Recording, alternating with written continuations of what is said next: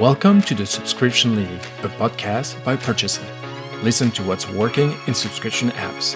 In each episode, we invite leaders of the app industry who are mastering the subscription model for mobile apps. To learn more about subscriptions, head to subscriptionleague.com. Let's get started. Welcome, everybody. Today, I was supposed to have Jeff with me to help me introduce our guest, but he's actually sick, so I'm going to do all the work myself. But I'm still super thrilled to have Pollen VC co-founder and CEO Martin Macmillan. Welcome to the show, Martin. How are you doing today? All good. Thanks very much for having me on, Olivier. Yeah, you're welcome. So you're the first guest on the show that has actually worked at UBS. You're director for fixed income trading. And my software engineering background is, software engineer. So I have no clue what that is. Can you actually tell me what fixed income trading is in, short version? Yeah, sure. It's trading bonds, right? So government bonds, corporate bonds, whatever. It's basically, it's all about interest rates and curves. And the strong analogy between what I used to do a long time ago and mobile apps and gaming is it's also all about curves. It's just about LTV curves rather than yield curves. So there's a lot of when you look through, there's a lot of similarities between the maths of trading fixed income instruments and then the maths of user acquisition. So back in 2010, you also founded Sonic Play, and then in 2014, you founded Pollen VC, where you provide line of credit for app publisher. Can you tell us about that journey a little bit? So after the banking days, I had a little foray with enterprise software, and then I created a music remixing app from scratch. And it was on launching the music remixing app that gave me the idea for Pollen VC, because what happened is as essentially a bootstrap 5-person studio, we came across the payment delay from Apple. And in our case, we were monetizing through Apple IAPs, and we had a payment delay of up to 67 days before we saw the cash. Mm-hmm. So I went to all the different invoice finance houses in London. No one could really understand the model because it wasn't a traditional invoice model. But with my prior career as an investment banker in short-term credit risk trading, mm-hmm. I'm looking through to it and saying, why can't you guys understand this? So on one hand, you've got a payment delay from Apple, super strong credit risk. You can digitally verify it through a feed from the app stores, and it was that really that was a sort of the nascent idea, if you like, for Pollen and everything that followed. Nice. So we'll talk more about exactly what you do at Pollen, but I really want to take advantage of you being here to get a bit of a finance 101 for founders, because we don't get people with your background very often. Can you tell us what are the different ways a founder can get money to fund their startup? And, the ones that are not selling more stuff, essentially. Yeah, sure. I mean, I guess it depends on the scale and the aspirations. But typically, if you have an idea, you have a prototype, you're going to need some equity capital to actually build it out. So, mm-hmm. At the smaller end, you may have sort of angels. Further up the scale, you may have VCs. If you've got a much bigger market opportunity, maybe you're able to go out and raise venture capital. And even though the markets for VC have slowed down a lot, it's much more of the slowdown is on the later stage stuff. So lots and lots of early stage companies are getting funded. Mm-hmm. So that's typically the path. Some people try and bootstrap, doing work for hire projects on the side and create the apps on the side. There's lots of different ways to skin the cat. Yeah. But obviously, if you're creating something from scratch and it's a high risk activity, then equity is the best way to fund that. Whereas, later down the track, if you've figured out that you've got a user acquisition machine that really works and you just need to put money into it, mm-hmm. it's a much lower risk strategy. And therefore you can look at different sort of funding options and debt options, if you like, to fund that. So it's really a case of getting the right capital mix, using high risk, high cost money, equity cost for a developing product, mm-hmm. and using low risk, lower cost product for scaling through paid acquisition. And so the high risk capital is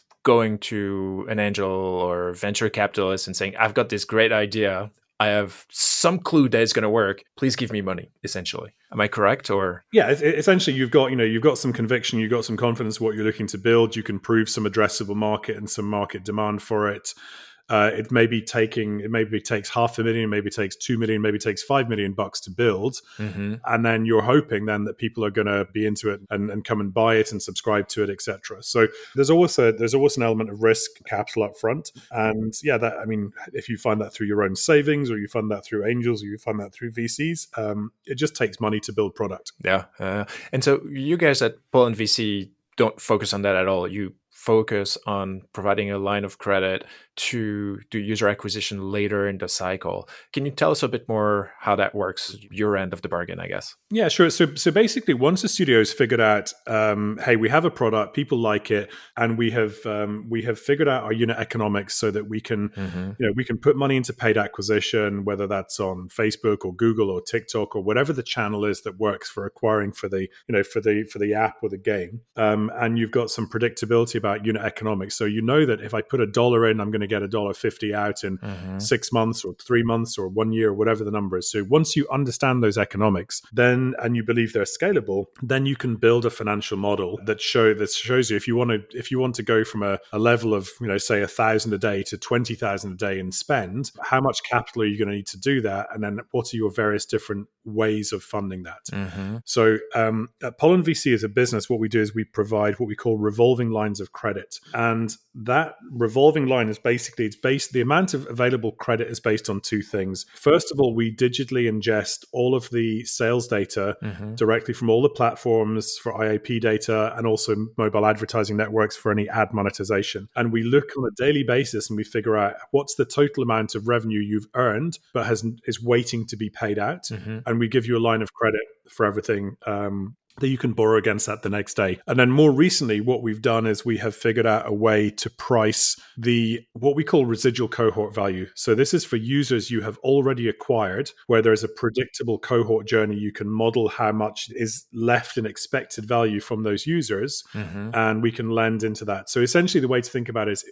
if you press stop on all user acquisition today, then what is the expected runoff profile of the users you've already acquired? So it's really the area under the curve, and you can borrow a little bit into that. So typically, once you put the amount of receivables plus residuals together, you get a very, very flexible product that enables you to scale very, very efficiently without relying on equity capital. And I'm curious, is it a 1x? So, let's say, Apple pays me within 60 days. So I know over the next 60 days, I should get that much money. Do you lend 1x to that amount? Or is there also a formula that you apply there? Is there a multiplying factor to that? So if you're just looking at receivables, typically you're looking at 1.3 to 1.4 times monthly revenues, depending on the skew of your monetization. If, for example, you have a super long LTV game or app, you can find that there's much more value trapped in the residuals than there is actually in receivables. So if we can model and see very strong residual value from cohorts and users that keep paying and playing after months or even years, then theoretically you can borrow up to the line of credit can extend to 4 times your monthly revenues. So it's important to note here, and this is how the revolving credit model is very different to other models that you see of market entrants that have come in over the last couple of years in revenue-based financing space. This isn't a one-shot loan that is repaid over 6 months or 7 months or 8 months or whatever the usual formula is. This is something that is revolving and recalculated every day. So what happens is, if your user acquisition is successful and you're earning revenue and earning LTV, then the amount of credit you can access increases over time. So we've had, we've had studios we work with have gone from, let's say 100,000 starting point to more than 2 million over, just over a year, something like that. So if the UA is working, you have access to more credit. If it's not, then your amount of credit is going to be more constrained. So that helps keep the guardrails on and helps you stop getting over your skis and spending on users that aren't profitable. Yeah. Oh, that's a very interesting model, and it's good to hear in a way that it's money that comes in based on your success. And not on success in how you present it to the VC, but just the hard number of we're managing to acquire user. We know how much we get for each user, and so this is how we can get extra money from you guys potentially. That's really nice. This is clearly a model for financing that is probably not applicable at every stage of the startup. Obviously, if you don't have any users yet, then can't come see you. But when is the best time for startup founders to come see you to get a line of credit, a revolving line of credit? We like to make connections early because one of the most satisfying things that we do in our business is where we can help people with relatively modest starting point of revenues and help them achieve much bigger scale. So we have a minimum onboarding kind of revenue threshold of 25K a month, but most of our sweet spot is typically in the hundreds of thousands up into the single digit millions. But it's really, really satisfying when you can help someone who's got, modest revenues of 25, 30K a month, and then they recycle this money back into user acquisition faster, and they help grow their business without having to dilute their equity. So, we've had someone go from 25K to almost $2 million over a 2-year period without raising additional equity. So that was that's super satisfying from a lender perspective, because you're able to really help people grow. We've interviewed Eden Whaler, founder of Bluesroom, where they partner/acquire the app, and the developer can potentially stay on board. So your model is different, and we see a lot of studios like Voodoo Publishing helping developers, sometimes with money or people or tools such as yours. How do you work, and how do you compete with them, and how do you see all that evolving over the future? Okay, so we have a pretty distinct business model as a lender. So we lend money. We don't get involved in user acquisition or anything at all. What we do is we help model scenarios, right? So we have a whole suite of tools on our website that help people model either free to play, also subscription, ROAS, LTV, etc. So what we want to be doing is act as a consultative partner, help people figure out those unit economics, and then provide capital to scale. Now, so this is really for self-published studios. So there are a lot of people that have come into the market recently whose business is more like a sort of like a mini tech version of a private equity play, where they want to buy up loads of either floundering or sometimes forgotten about assets or games and roll them up into one big model where they publish them, they rejuvenate them, etc. And that's a totally valid and quite a cool business model. And then obviously sometimes you've got a spread of founders. Some are really into user acquisition and understand it really well. Some just want to make great apps and games, and they're just not interested, or they don't have the skill set to do the whole gamut. And that's this is very much an analogy from the games industry. You'd have game developers who then went to seek a publisher to publish their game, and you have people that are in the business of games. And this is exactly the same, the business of apps, right? So we are creating an app business, and that is not just about the app, but it's about the business development, the user acquisition, the marketing, everything else around it to make it a proper company as opposed to just an app. So I think, and we feel sort of pretty strongly about this. It really comes down to one thing. It's what sort of apps or games are you actually looking to create? And if you have aspirations to grow a business, if you venture funded a business and you want to grow that business and ultimately sell it, you have to self-publish, right? I don't have stats for apps specifically, but we ran some analysis from publicly available data from InvestGame last year, so between March 21 and February 22, and we looked at the gaming sector and said, of all the M&A that happened in that sector, what was the primary business model of the studio that was sold? Was it 1, self-published? Was it 2, they themselves were a publisher of third-party games? Or 3, did the studio rely on a third-party publisher to get their games to market? And the results were pretty stark.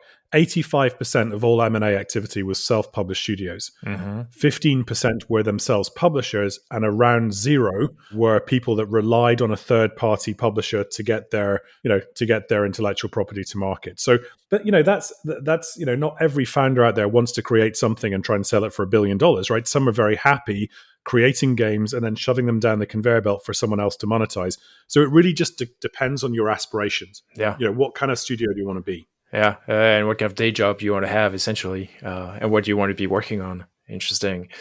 It could be the day job, or it could be like, this is my life's work. Yes. Preparing for the interview, I kind of spent a bit of time on your blog, and I discovered on your blog the concept of clean room accounting for user acquisition and monetization. Can you give us the gist of what that is for our listeners? Because I think that's kind of a goldmine for founders. Yeah, and this was something that we just saw empirically. Obviously, we worked with hundreds of studios over the years, and we've just seen what emerges really as best practice for how people run their operations, and particularly their financial operations. So one thing that came out, and we just noticed it last year, was this idea of clean room economics. And it sounds fancy, but it's actually very simple. It's really just you don't need a building. Well, it's really just a segregated bank account. So all of your monetization and user acquisition goes in and out of one bank account. So you can monitor how efficient your UA spend is. Now, all of your day-to-day expenses, all of your salaries, your office, your, all non-UA related spend gets segregated out. And then what you're able to do, if you have this clean room accounting, all of the revenue that comes in is all the different monetization channels. All of the spend that goes out is your user acquisition. So you will be able to monitor just from your bank balance whether this is working. And it helps you make better financial decisions because you've got a segregation between operating capital and then what's basically the user acquisition machine. And you'll be able to see like if those amounts of money start to increase over time on your UA machine, then your UA is successful. If, however, you keep spending on user acquisition that's not profitable, then gradually your machine is going to run out of puff. Yeah.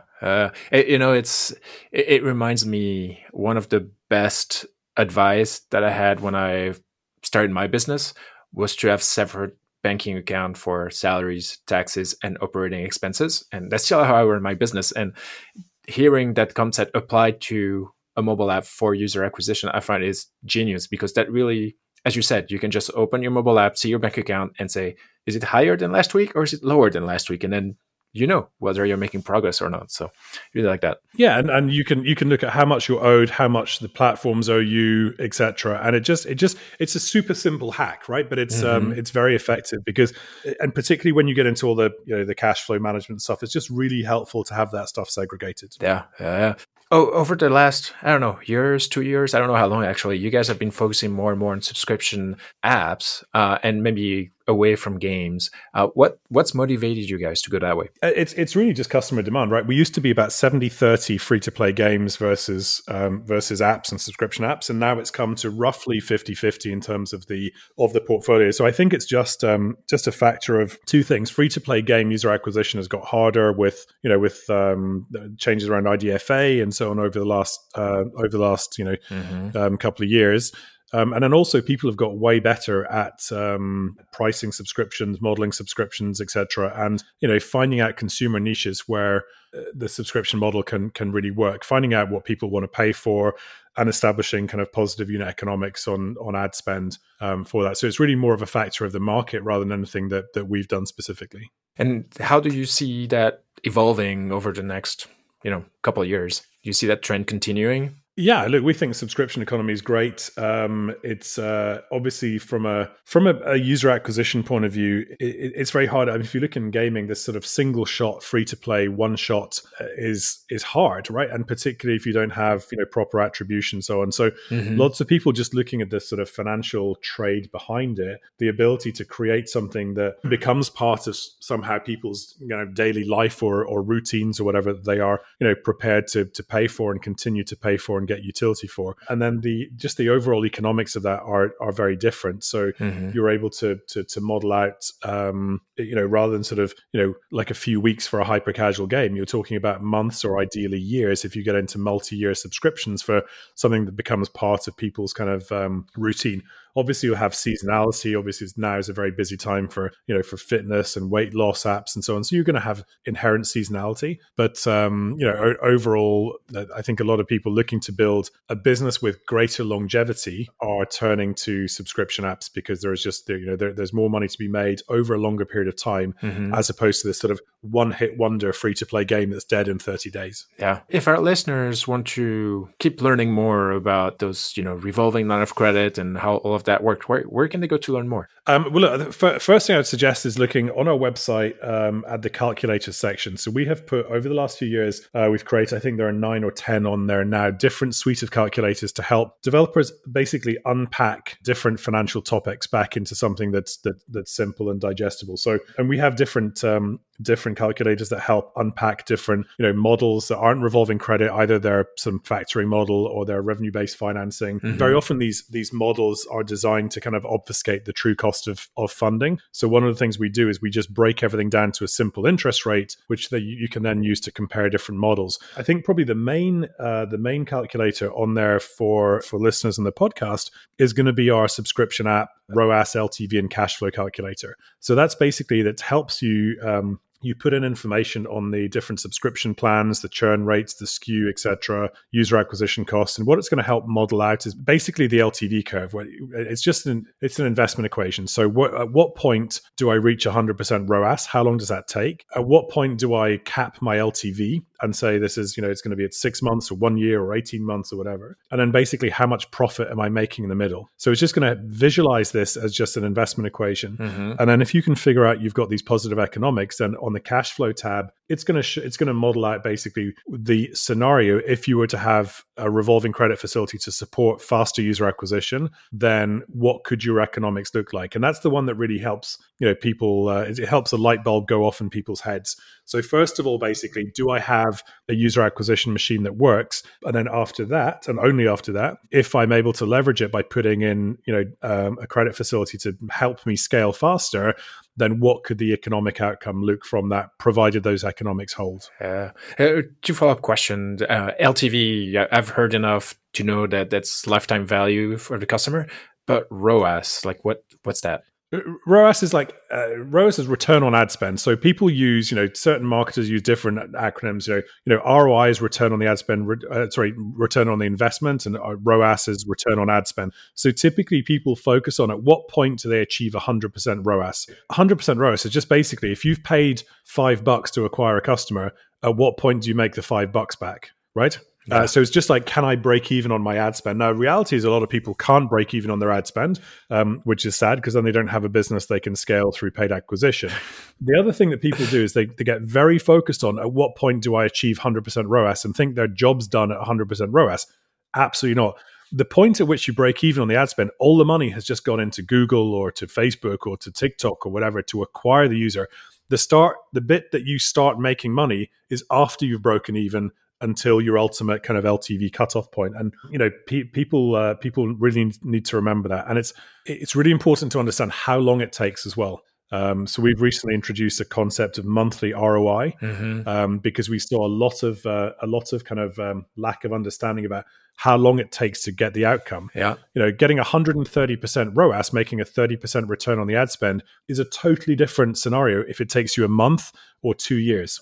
And so don't focus on the number, focus on how long it takes to get there and think about a monthly metric rather than the headline numbers. Oh, interesting. That's a good tip. So you said, people could go to the website. Is it pollenvc.com?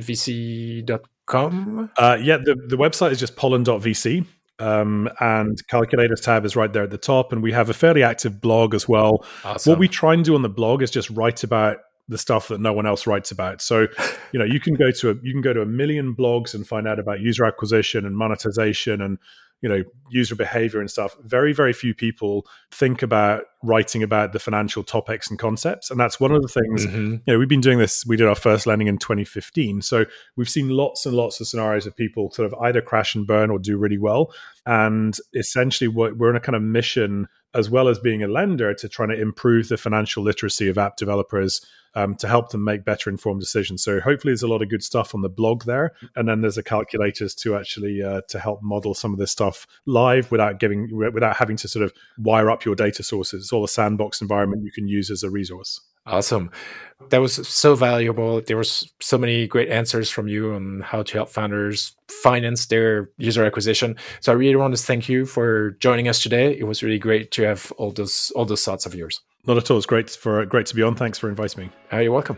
On behalf of the Purchasely team, thank you for listening to the Subscription League podcast. If you've enjoyed what you heard, leave us a 5-star review on iTunes or other audio platform. To find out more about Purchasely and how we can improve your subscription business, visit purchasely.com. Please hit subscribe in your podcast player and don't miss any future episodes. You can also listen to previous episodes at subscriptionleague.com. See you soon!